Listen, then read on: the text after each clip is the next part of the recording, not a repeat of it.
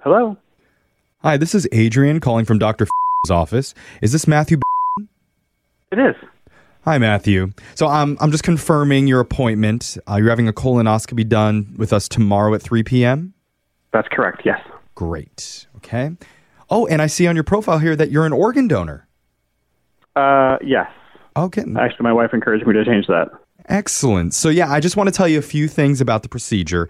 Okay. You know, the anesthesiologist will be putting you under beforehand. Right. Mm-hmm. Yep. And in the event of any unforeseen complications, we'll make sure that your organs go to someone who really needs them. Wait, do things usually go bad? No, what? not usually. It's just that with any procedure, we always tell the patients, just in case the worst happens, this is what we're going to do. Anyway, while you're under, are there any non-essential organs that you don't want to part with? What? No. Yeah, any organs that you wouldn't miss right now that we could just have? No, I think I'd miss all of them. Are you sure? Yeah, I'm just coming in for a routine colonoscopy.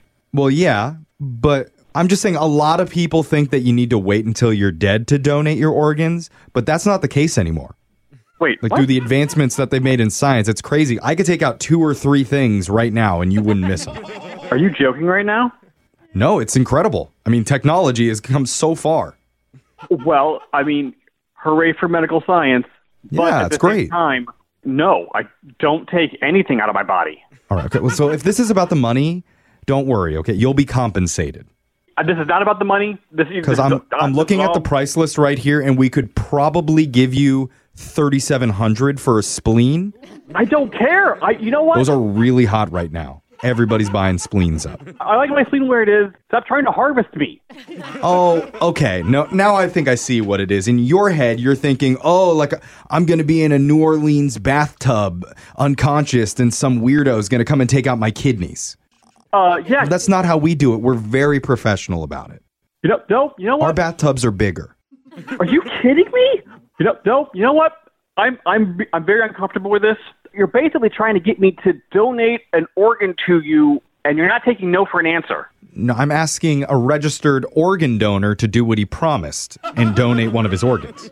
I thought it was being nice and trying to help society, but now you're just being like, no, I have to do this right now. I didn't even mention the 6-year-old girl that could really use an appendix right now to save her life. That would be guilt tripping you. Actually, I don't have one. And I'm not doing I actually don't have an appendix. Mine was taken out when I was a kid, so haha, too bad. See, and if you were a registered organ donor, you would have been paid for that.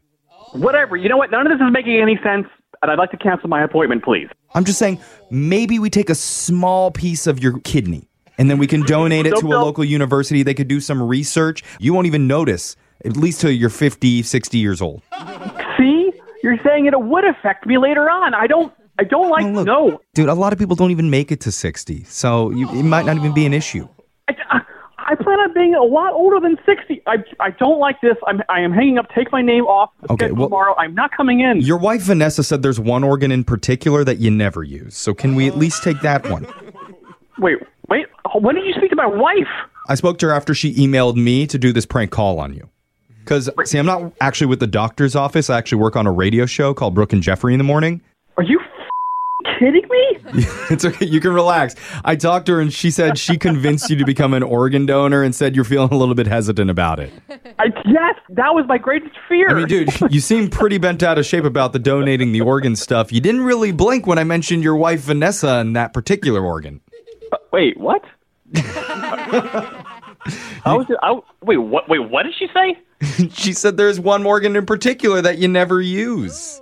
No comment. Okay.